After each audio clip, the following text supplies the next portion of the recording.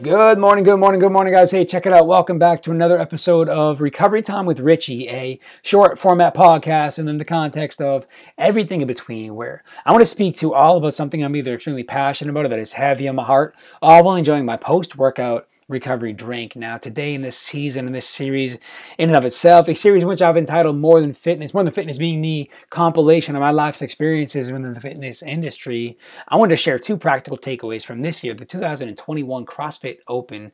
My intentions heading into it and my practical application heading out, and dialogue and break these down individually. You see, my intentions, my goals heading into the CrossFit Open this year were to, number one, have fun. Number two, prioritize my athletes. See, I'm a CrossFit coach in the greater Massachusetts area. So prioritize the athletes in which I have responsibility to, in which I coach and invest in. And three was to compete, to see what I was made out of, to test the waters and see my hard work pay off. And I believe that at the end of the day, I did just that. I was able to have fun with it. I was able to prioritize and coach and invest in my athletes, who, again, I have responsibility to and over.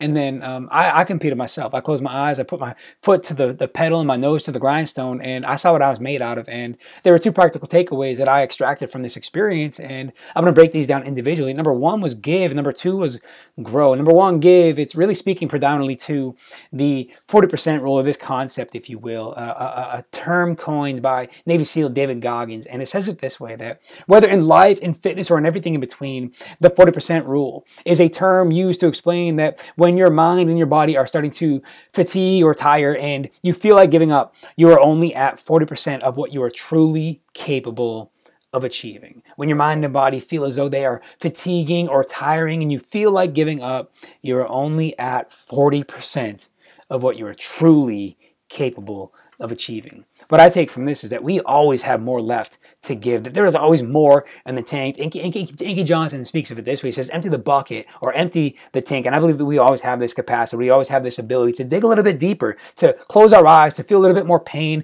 discomfort, and to push the envelope a little bit more, to always have more left to give. That this 40% rule, that we have the ability to extract and we have the ability to push beyond the point of discomfort so that we can achieve whatever the capability is, if you will. Number two, grow.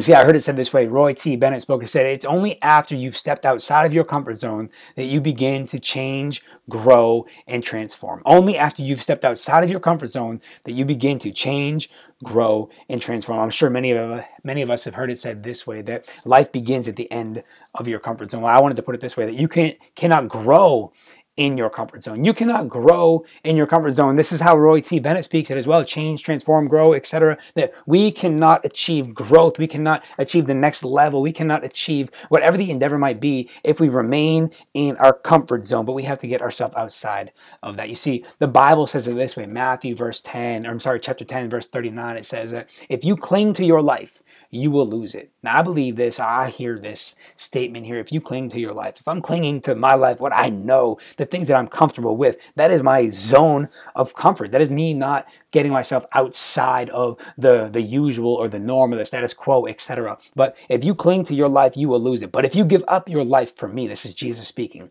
you will find it. If you give up your life for me, you will find it. Now, this giving up of your life, it looks like surrender. It also looks like the unknown. It looks like uncertainty, but it looks like trust. It looks like faith. Scripture tells us in Proverbs 3, verse 5, it says, trust in the Lord with all of your heart. Lean not on your own understanding. Lean not on your own understanding. I perceive that to be saying, lean not on the things that we recognize. Lean not on the clarity that we might have on a certain situation or circumstance. Lean not on the things that we know.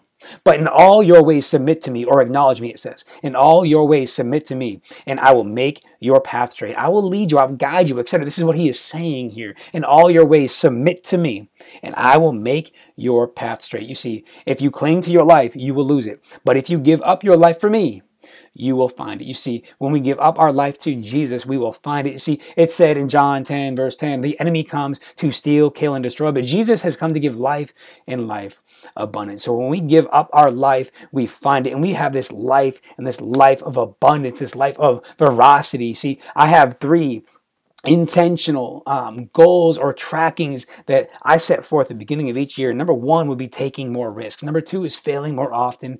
And number three is dreaming bigger dreams. And this is that life of abundance. This is that uncertainty. This is that discomfort. This is the getting outside of my comfort zone, this taking of more risks, this failing more, the being comfortable with failing more frequently, failing more often, and then dreaming bigger dreams. I've heard it said this way, that if your dreams do not scare you, then they are too small. If your dreams do not scare you, then they are too small. And I would submit this thought as well, that if my dreams are accomplished or are capable of being accomplished without the hand and the help of God, then they are not worth even investing in. Again, taking more risks, failing more often, dream bigger dreams. Y'all, hey, give, grow. Get outside of your comfort zone today, guys. I love y'all so much. Have an awesome day, guys. Thank you so much for tuning in to another episode of Recovery Time with Richie. Please like, share, and subscribe. And until next time, God bless you all.